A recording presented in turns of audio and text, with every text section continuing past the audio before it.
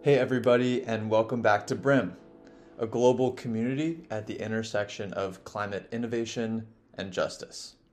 Today is Season 2, Episode 4, and we hear from Steve Chu, who is a representative for the UN on behalf of the Buddhist Tzu Chi Foundation. He and I have become great friends over the last year or so, and he is also part of BRIM's new Global Working Group, a small team that's coming together to reimagine our world systems and start to build climate solutions together. Hope everyone enjoys. Thanks so much for being here.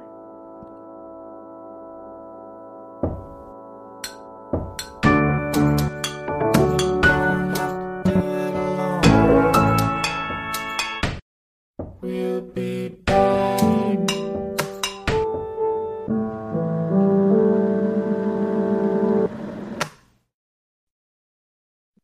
All right. Awesome. Well, here we are back again. Getting hard to keep track of what episode this is, which is kind of fun, but it's going to be an awesome one with Steve Chu. And Steve and I, when did we meet? I was trying to remember that. I think it was almost this time last year-ish. Yeah, right before you began traveling, or you did one set of travels and then you came and we met up in New York City. Yeah. I think that's right. Well, regardless, a relatively new friend, Steve Chu, works with the Buddhist Tzu Chi Foundation here in New York. But the two of us have had a chance to get to know each other. Spent some time recently in Egypt together at COP27, which we can dig much more into. But how you doing, Steve? Thanks for joining us. Yeah. Thanks so much for having me, TL. I think it's such a treat to be able to be in a space with you to reflect in this way, and not only just reflect and be in conversation, but to have that conversation be shared with our broader community. I think Yeah, um, it's moments like this that like really give meaning, a deeper meaning to the work that we're already doing, right? well said. And yeah, I know coming fresh off a trip to Egypt, I love the way you put it. Everyone's sort of in a stage of therapy, Mm, following yeah. up from that experience. The positives, but also some of um, the moments that we wish had been different. But Mm. I'm curious from your perspective, how did you find COP27 in Egypt? I know you were a part of many different speaking engagements in the different pavilions in the Blue Zone, but at a high level, how did you think it went? And curious for your thoughts. Yeah, I think there's so much that happened. It kind of felt like being at COP27 was like drinking out of a waterfall. After so long of like being away from each other, it's almost been a year since Glasgow, like to be able to come back together with like the whole of the climate community it's a very precious opportunity to gather in that way. Right. And I really do think we all are in some sort of therapy in that and in need of that therapy in that like coming to the space and holding the expectations that we held and to like watch everything unfold at COP. Some things felt like victories, other things felt like deep disappointments. And like, is progress in the incremental way good enough in this moment when our world is burning? There's so many unanswered questions that I think we all need to process as individuals, as the collective community, and really like move forward with. On a high level, I think this year's COP has been really exciting in that it's the first year that we really see food systems be elevated in the conversation around their impact to climate in such a way, right? Like we had about, I believe, four food systems pavilions, if not five, that were dedicated to focusing on the role and impact of food systems transformation on addressing the climate crisis. And so Siji, along with a collection of partners, put together an entire pavilion called the Food for Climate Pavilion, where over the 2 weeks at COP, we would host daily dialogues, events exploring the different ways that by transforming food systems, we would be able to address some of the climate impacts, look at building resilience and look to like addressing the co-benefits of like health, and then while like creating more resilience to disasters, what have you. And I think in that framing and of having more conversation around food systems, we can really begin to break down these technical silos that we oftentimes fall into, where we're just like, oh, we just want to focus on like climate mitigation and adaptation without necessarily looking at how these other systems and structures may impact mitigation and adaptation, right? And by like dissolving these silos, we can begin to approach a more holistic understanding of how we need to address the climate crisis. And so on that front, I think we've been really excited to be a part of contributing to the forward momentum of where we want to go as a collective community. Very cool. And yeah, food is such a complex intersection of different issues, and it's completely global, right? I mean, it's an issue everyone needs to eat, right? And I know a lot of people within the Brim community are really focused on food from many different angles, but I know that you and the work with Tzu Chi is very focused there in a lot of ways. Would you mind talking a little bit about some of the speaking engagements you had, or the conversations that were had in that pavilion? And I'd be curious to hear if you have some main takeaways from that. Yeah. So I think two pieces, right? Like the first, before getting into like the actual speaking engagements that we were able to have over the 2 weeks, I think food is like so deeply interlinked to everything, right? It's like linked to culture. It's linked to our values. It's how we connect with each other. It's how we nourish ourselves. And for a lot of people, it's like our primary way that we interact with the natural world, right? And so we found that in COP itself, food was also a contentious issue, right? Like there were many different people coming with many different perspectives, vested interests within the food sector, because it's such a diverse space, to try to bring forth their understandings of how food needed to be engaged.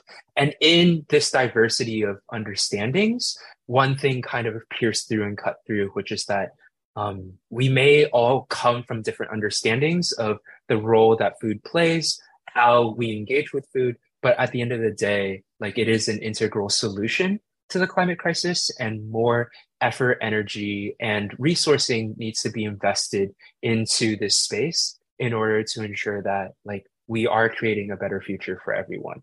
And so with that, Tzu Chi really spent a large chunk of COP27 being in conversation with different policymakers and civil society networks around the importance of food system transformation. We were able to have an entire conversation on the future of food, and where we were highlighted by the Future Labs team on the innovative work that Tzu Chi has been doing in shaping culture and values, and utilizing values as a key transformation piece to have conversation dialogue that leads to community transformation around our relationship with food, right? Because what we really found in the years of our work at Tzu Chi and the various coalitions that we engaged with at an international level, like the Faith and Food Coalition, was that a large part of our food systems is rooted in key values that may not necessarily be aligned with traditional faith values that we speak of, related to interdependence, compassion, respect, and mutual understanding, right? Rather, we find that our modern food systems are really grounding their values in short-termism, extraction, and profit as like key ways that they want to build food systems, right? All guised under this like veil of, we want to feed a growing population. We've exceeded 8 billion people. So of course we need to be extractive to the planet, right? Because how else are we going to feed everyone? And like this understanding of food systems and how the values that underpin these food systems drive the work forward, I think we were really grateful to be able to kind of showcase how this work of positive faith-based organizations' engagement with values transformation can be a beacon of hope in transforming our relationship with food. similarly, we were able to showcase and highlight some of the key work that women of faith in the Middle East, North Africa region have been doing to transform their own food systems and relationship with food itself, right? And a lot of this powerful work that women of faith have been doing in the Middle East, North Africa region has not actually been food systems directly, but rather food systems adjacent, right? Working within refugee camps to address gender issues where women are being exploited and being put into sexually compromising positions simply to access food. And so by addressing the gender dimension of the food systems issue in refugee camps, we're able to then access food in a more equitable and safe way for women and communities, right? And this sort of narrative of how we use faith and particularly women of faith to bring forth positive transformation in these communities was something we were also really excited to highlight within COP as well. And then finally coming to like the health side, showcasing some of Tzu Chi's Green Hospital work to kind of like model an alternative of like, if we consistently say that like the systems we have right now are not it, right? That they're not adhering to the values that we really believe in, what models do so, we're able to kind of showcase the work that Tzu Chi has been doing and piloting since 1986. Yeah. Awesome. And that's a great seed to plant because I definitely want to spend some time later in the conversations talking about these green hospitals because to your point, I think they're an amazing case study of how a lot of these intersections come together.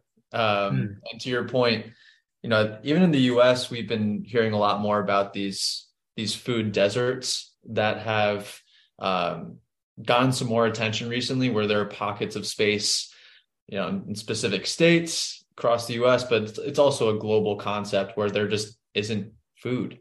Right. And this also this relationship with food it's very different in different parts of the world. When I had some time to spend in South America working on a farm, that was a very different experience than my experience growing up here in New York. Right. But it kind of helped me reframe my relationship with food. And then I started growing tomatoes in my backyard. Yeah. I think I talk about those ad nauseum, but it's also helped me kind of reframe sort of my connection to the nourishment of my body and relationship with the world as well, the natural world in general. So a lot to dig into there, but I guess pressing the rewind button a little bit so people can learn a little bit more about you, before all your fame and glory at COP27. Oh, geez. No way. Curious if you would share a little bit about your experience growing up. And, I've been very lucky to learn more about your outlook since you were a kid and from growing up, but would love to invite you to share a little bit about that experience if you're open to it. Yeah, I'm really happy to. I think the work and me entering the climate space really stemmed from my relationship with Tzu Chi. And so when I was 7 years old, I was introduced to the work of Tzu Chi Foundation, and that was about 1999. There's this major earthquake that had hit Taiwan, and a lot of our community here in like the Midwest had family back home. And we were really concerned about how everyone was doing, and we really wanted to like somehow give to organizations that were responding to this disaster and support their work. And one of the first organizations that we found that was on site delivering aid and care to people who had been impacted by this major earthquake was Tzu Chi. And so we were like very quickly like wrapped into this world of Tzu Chi where we're like, oh my God, look at how like caring and compassionate these volunteers are going to the site of disasters and really not just helping provide the material goods that these individuals who had been impacted by the earthquake needed, but really providing the emotional and spiritual care that they desperately needed at that moment, right? To know that despite this devastating tragedy that had just wrought their lives, that they would be okay, that there was this community that would take care of them and that would help them back on their feet, right? And so from there, we began to like learn more about Tzu Chi, how it was rooted in Buddhism, and like these ideas of putting the principles and teachings of Buddhism into action. And like we really resonated with this idea that like faith and religion itself without action is dead, right? And we need to like really put these values into motion in order to really be adherents to a like faith tradition. And so growing up, being surrounded by Buddhist culture, and we really began to like learn more about Tzu Chi and build out our own chapter of Tzu Chi in Columbus, Ohio. And so from there, like growing up from 7 years old all the Oh, way cool. until I graduated at college, I've been like part of Tzu Chi. And in doing that, one of my key things that we would do is respond to disasters all around the Midwest, right? So whether those were floods, tornadoes, or just man-made natural disasters like fires, we would deploy on the weekends to like go visit these communities that had been impacted by these disasters and work hand in hand with them to build resilience, self-sufficiency, help them like get back to where they were before this disaster had impacted them, and then help stitch together this sort of sense of hope in a better future, despite the fact that these disasters oftentimes would like wipe away all of the progress that maybe they had made over like the past 20 years. Right. And so how do we as like this small grassroots community really go in there and still inspire hope and a future for these communities? And so that was kind of like the work that like I was doing as a kid. And Yeah. so my relationship with nature was both one of like awe and beauty, right? Like, oh my God, like the natural world is so fantastic. Look at these beautiful trees that I'm constantly surrounded with. And then also like these beautiful rivers and ponds that I grew up by, but also the sheer like horror of like nature as the destroyer of all things that humankind may bring into the world.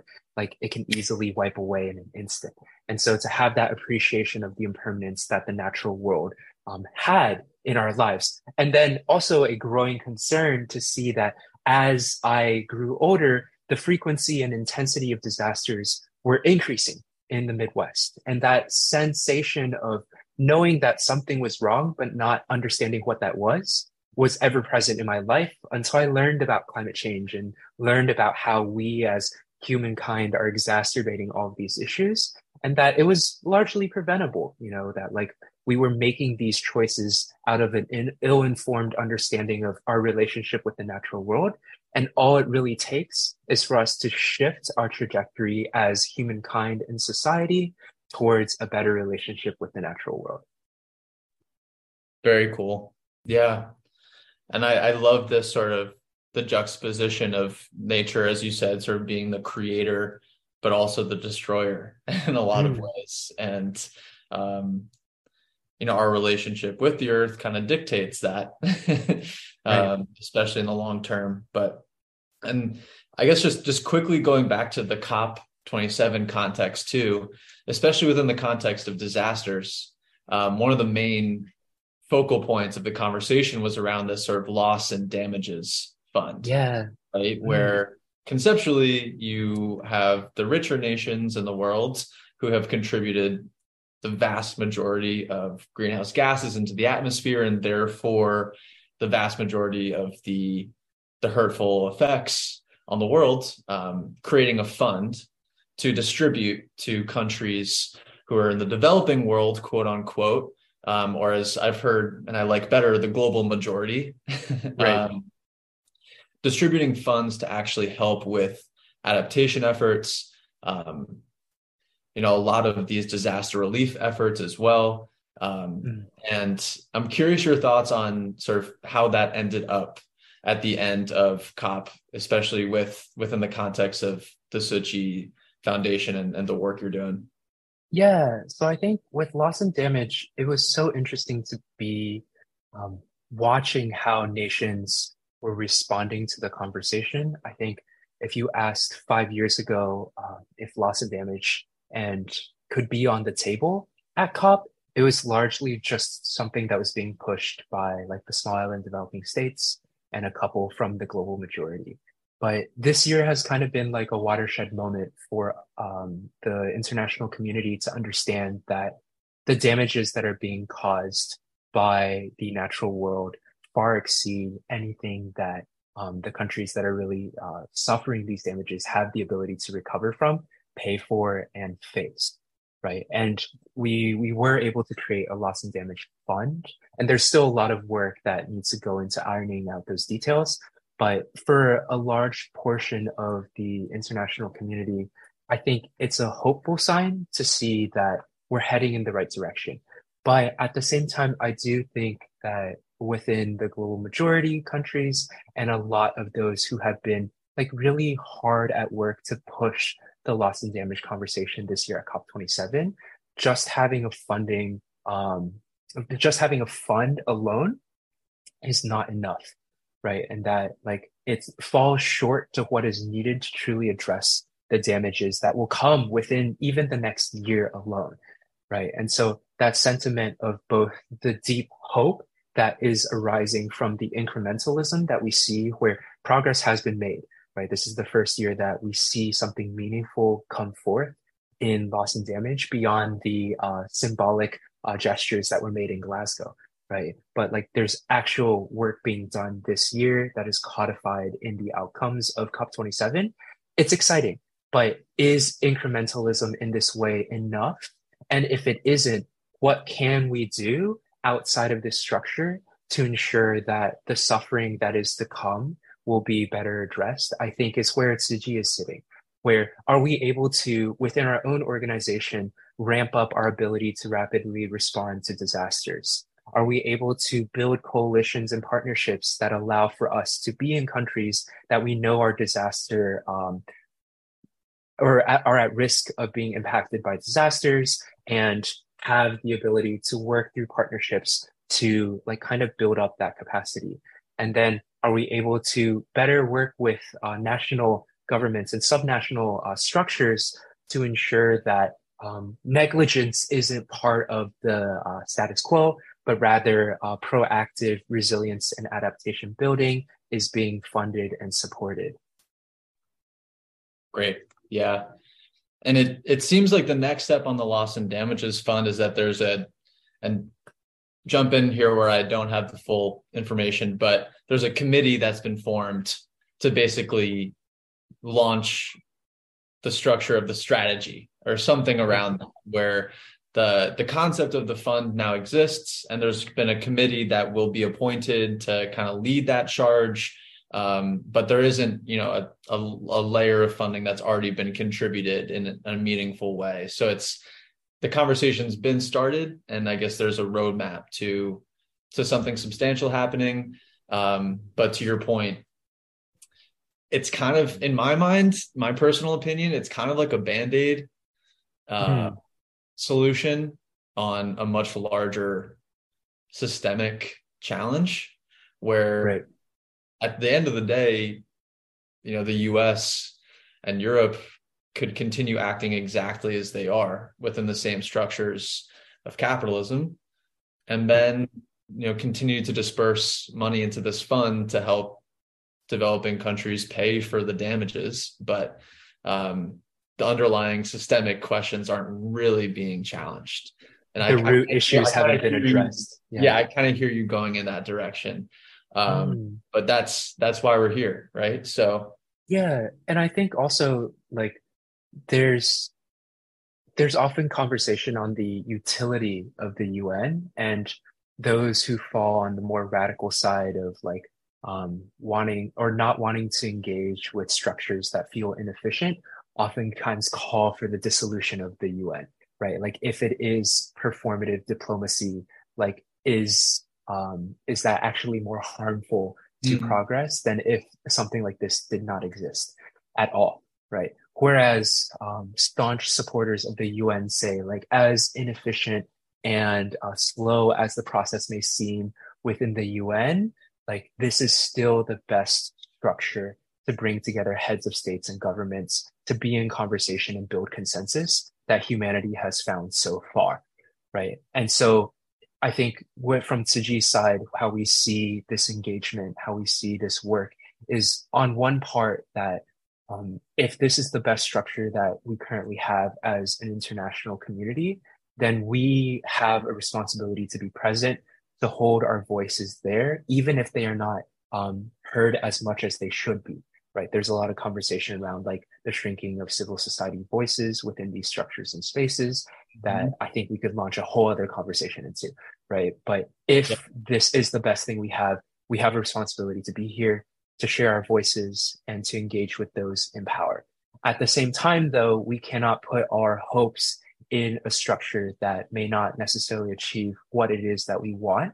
And we must, first and foremost, model the future we want to see on the ground at a grassroots level ourselves to prove to those in power at an international level that the future we want is possible and it is feasible already right now.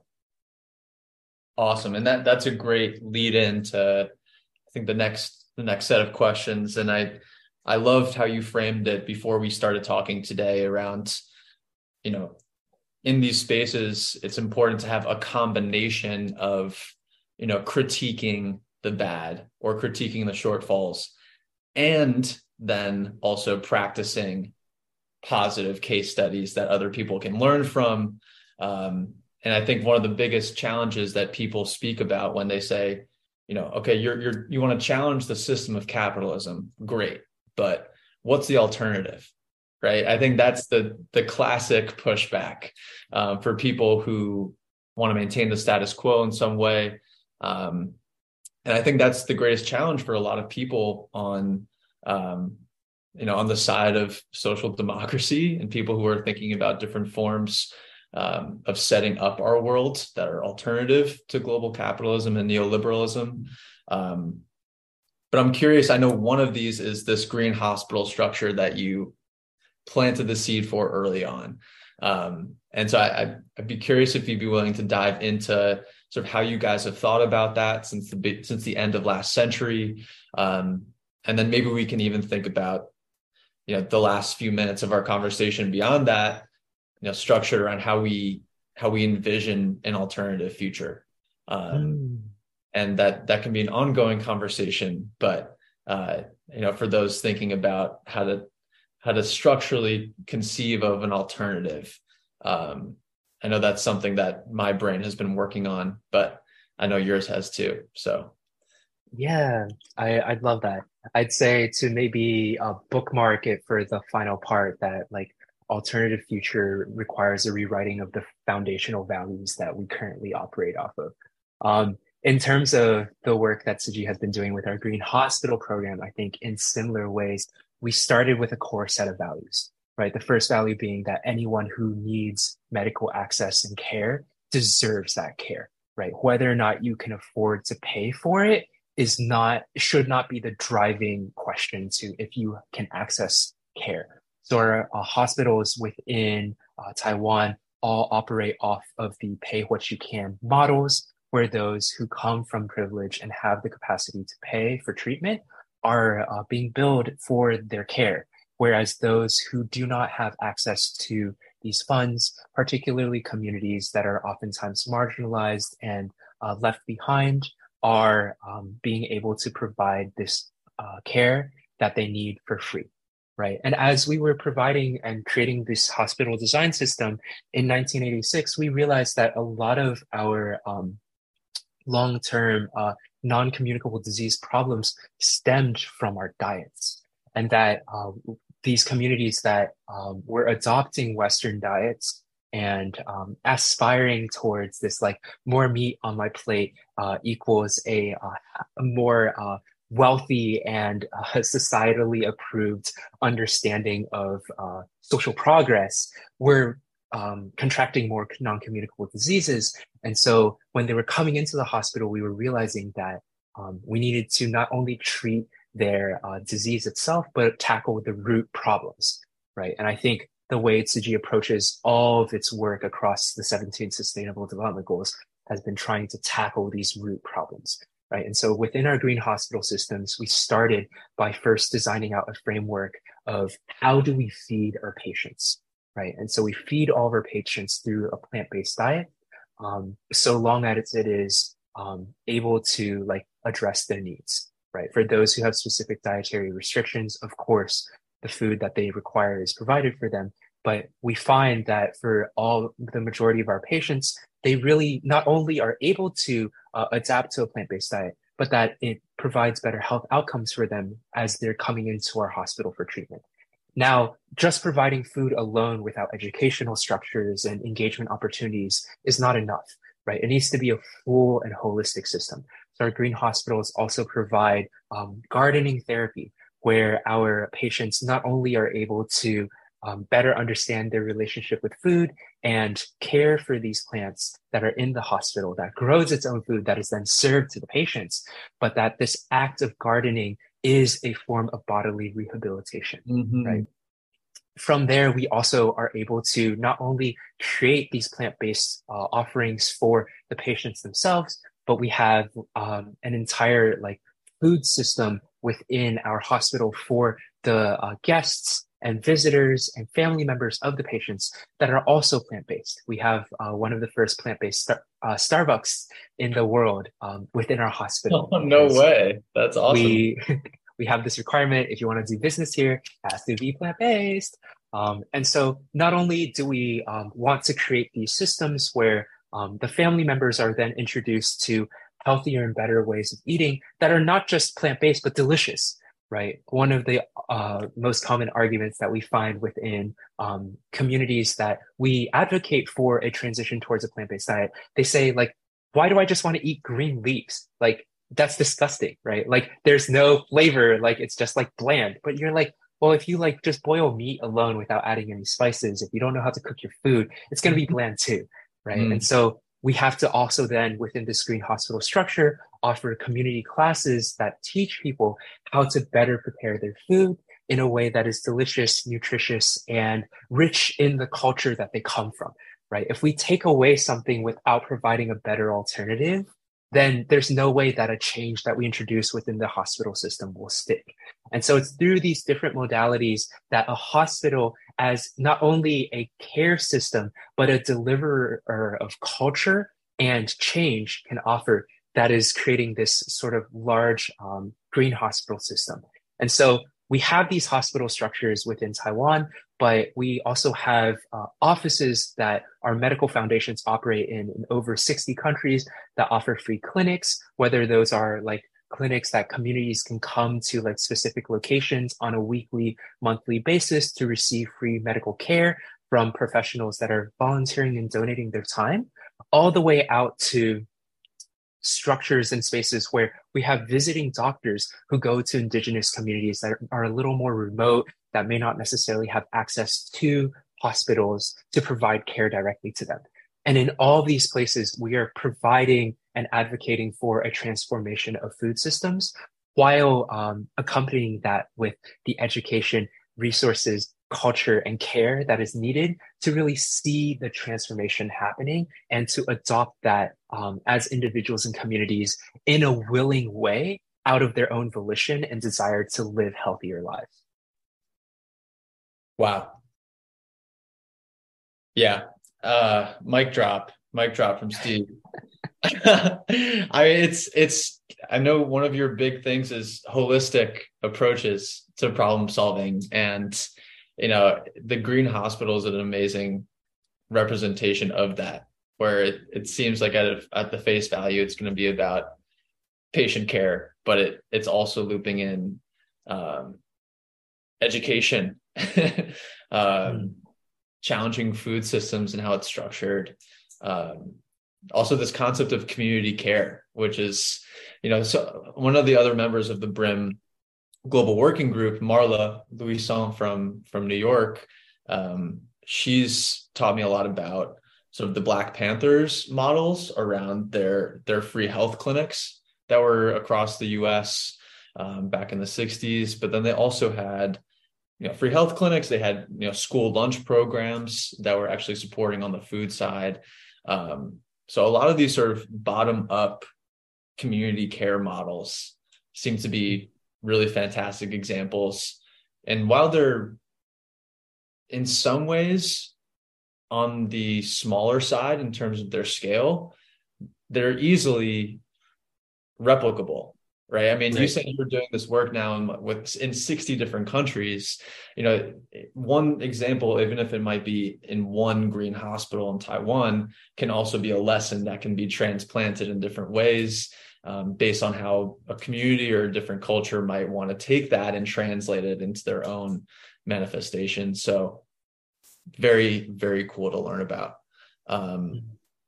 There are a couple books that I'll link into this, because I think from a sort of a conceptual framework about inventing the future, I know that's like super overwhelming to me when I thinking about it at a high level. But there's one sociologist named Eric Olin Wright, who sort of built the concept of eroding capitalism, which is Mm. all about creating pockets of space within the larger system that over time start to erode at the structure and the base of it. Mhm. And that to me was a really helpful kind of framing of the process of challenging a system, because, you know, capitalism is not going away overnight. But there are ways to create pockets of space that, especially if they start to connect with each other, can form some really interesting structures of alternatives. So anyway, there's a lot to dig into there, but Theory. the Green Hospital is a great example.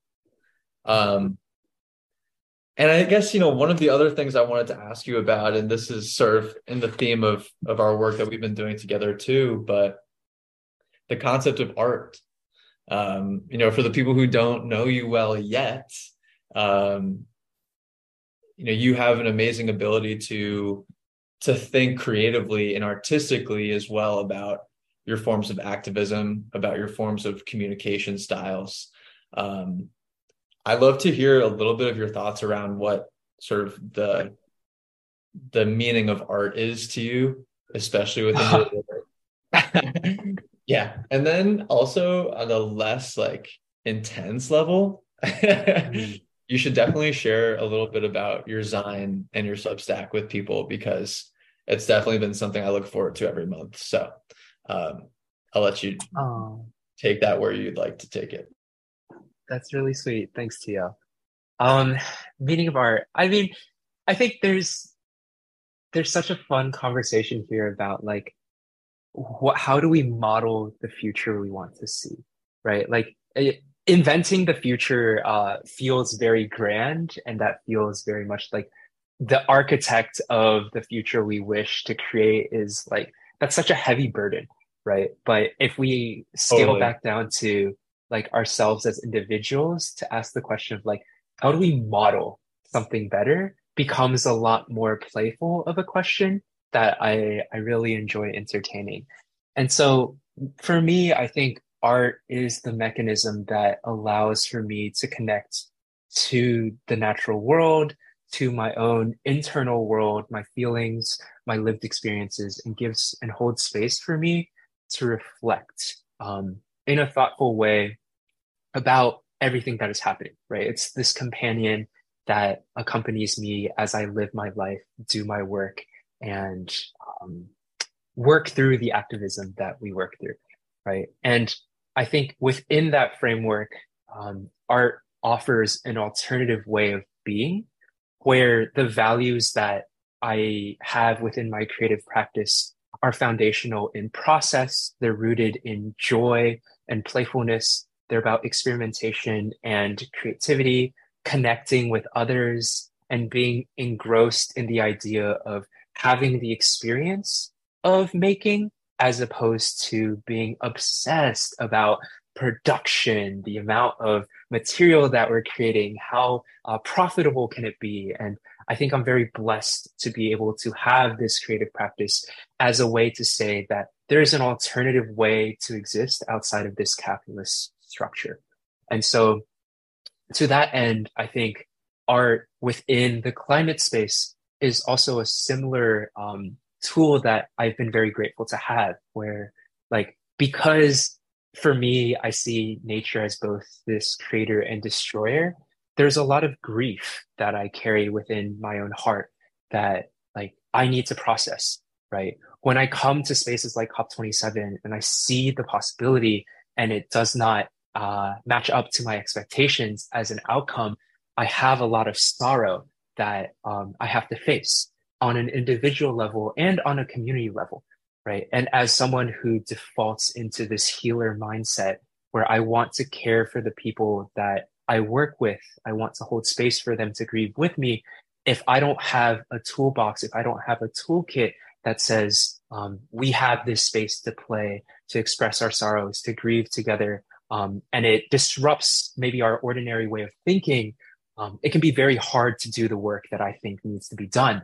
And so for me, art is this toolbox. It's this mechanism that allows for us to peer into our sorrow, into our grief, and say, how do we express this in a way that I can materialize this immaterial feeling? And then look at it and say, I acknowledge you, and I can now take active steps to reconciling my relationship with this sorrow. And from that end, I think those of us who work within the climate space all need a way to process, to reflect, and grieve. And I highly recommend art making as one of those ways to do so. And so to that end, every month I put out a zine. It's a collection of drawings, words, and ideas that emerge from my studio. I see it as like an alternative mechanism to like social media and posting daily. I think the structures of social media encourage us to have mass consumption in a very fragmented way where context is eroded and you're just bombarded and overwhelmed with noise and ideas that may seem disparate, even if you try to curate them, right? Because you're just like seeing this collection and wave of things that you're constantly bombarded with. And it leads you and tends to bring us towards doom scrolling, excessive consumption, and a dissociation from reality itself, right? And so for me, I don't want my creative practice to contribute into a system that incentivizes this, and rather I want it to be a more intentional offering, right? So every month I publish this zine on Substack where these ideas, these thoughts, questions that I'm having, realizations that have emerged over the past month, and the learnings that I've had by simply living life and the drawings that have come forth from there are put together in a curated way for you to kind of reflect on, right? So this month's zine that's coming out tomorrow has like over 60 images, right? That are just like things that I drew while I was at COP27, writings that I had while I was like contemplating my very existence of like, why am I here at this climate conference doing the work that I'm doing? Like, was me flying here worth it at all? Like, what is the point of life as it is? And so, like, to have these offerings to you to kind of reflect alongside with me, and hopefully they bring a sort of intentionality and infuse creativity into your life in a way that inspires you to also look into how creativity, playfulness, joy is showing up as a process within your own life as well. So cool. I just realized I've been calling it a zine, and you haven't corrected me. Oh no, it's okay. You know, it's like the GIF and GIF thing. Like everyone and their mothers has a different way of saying it. Like I think it's fine. So funny. Well, I will make sure to link as well to Steve's zine, and we're recording this on November 30th, and it'll come. This interview will come out tomorrow on the 1st, as well as his next post. So Yeah. we'll definitely get those pushed out together. It'll be fun. And yeah, you've been so generous with your time today. So I have just sort of one very general kind of open-ended question to leave everybody with, but I'm curious how you see, and once again, this is kind of meta, so take it how you will, but coming out of COP, heading into a new year, sort of this concept of rejuvenation and rebirth, how do you see the future unfolding, heading into COP28 and in this period that's supposed to be one of not only hope and commitments, but also implementation? Where do you see signs of hope emerging? And I guess to that note as well, how can others start to engage with you and your work? And I'd love if you have any last words to share. Love to invite you to drop some knowledge. Yeah, I think on the international community level, on December 7th, COP15 with the Convention on Biological Diversity is happening, where they're finalizing their post-2020 framework on biodiversity. So I think there's more work to be done, right? And that in turn will lead into some of the other work that's happening around like marine pollution and like this triple planetary crisis that we see. There's going to be COP28 in UAE next year. Like within the UN circuit of conferences, there will always be something else that is happening, right? And how you wish to engage with these systems and structures, I think is a question that is up to each individual organization and each individual actor within said organization, right? Recognizing that we all have our own unique talents, skills, and strengths. I think it's important to see past the shiny veneer that a lot of these international moments may have, and really ask ourselves, like, where are we most effective? What is most impactful for me as an individual?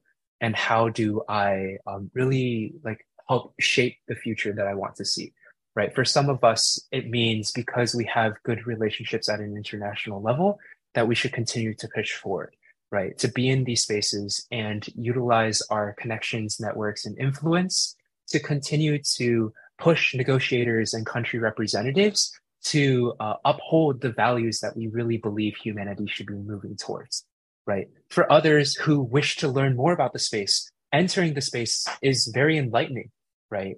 To be able to go to these large scale international conferences and begin to build your network might be the way you want to kind of dive into the space, right? But for others, like who have strong community connections at a local level, that might not necessarily be the most efficient use of your time, right? Like, what good would it do for you if you're a local organizer in Bangladesh who has like connections to local government to take away time from the very important work that you're doing right here and right now in the local community to meet like some arbitrary groups that are doing work in like way off in like Canada, right? Yeah. Like, sure, there might be some learnings that you could have, but maybe the better use of your time is to like strengthen and deepen the work that you're doing at a local level to continue to push forward, right? But there really is a seductiveness to these international spaces that I think it's important to remind ourselves is just an illusion, right? And to really like do deep introspection into like where is most impactful for you and how can your voice be most meaningful, right? If you feel like you have good models at a local level that aren't being replicated at other places, though, coming to an international space to share is a really powerful way to be, right? So there's like so many considerations as we enter a new year that I think first and foremost, with rebirth comes reflection, right? To look back on the work that we've done to say, is this work meaningful? Is it impactful? And can I be of more use elsewhere? Right. And if I don't know how to move forward in a space that feels unfamiliar and foreign, who can be there to help chart the path forward for me? Right. Are there those within my own circles that can play the role of mentors who have experience in these unfamiliar spaces that can help me weigh in to say, would I be effective in this space? Or is there somewhere else that I could be more impactful? Right. If I'm doing local work, and but my voice could be very powerful in a national platform, right? Like, who do I know that can introduce me into some of these spaces that can allow for me to create deeper impact, right? If I feel time impoverished at this moment and I'm already overwhelmed, who can I bring into my community that can help me do some of the work that I'm already doing, right? So with a year of rebirth, reflection, but then also deeper community building, no matter where and what level we're operating on, right? Disasters will continue. This work is ever present, and there will be new opportunities, new suffering that emerges, and new pain points. But if we're able to strengthen the very communities that we work off of and work with, I think we have a brighter future ahead for all of us.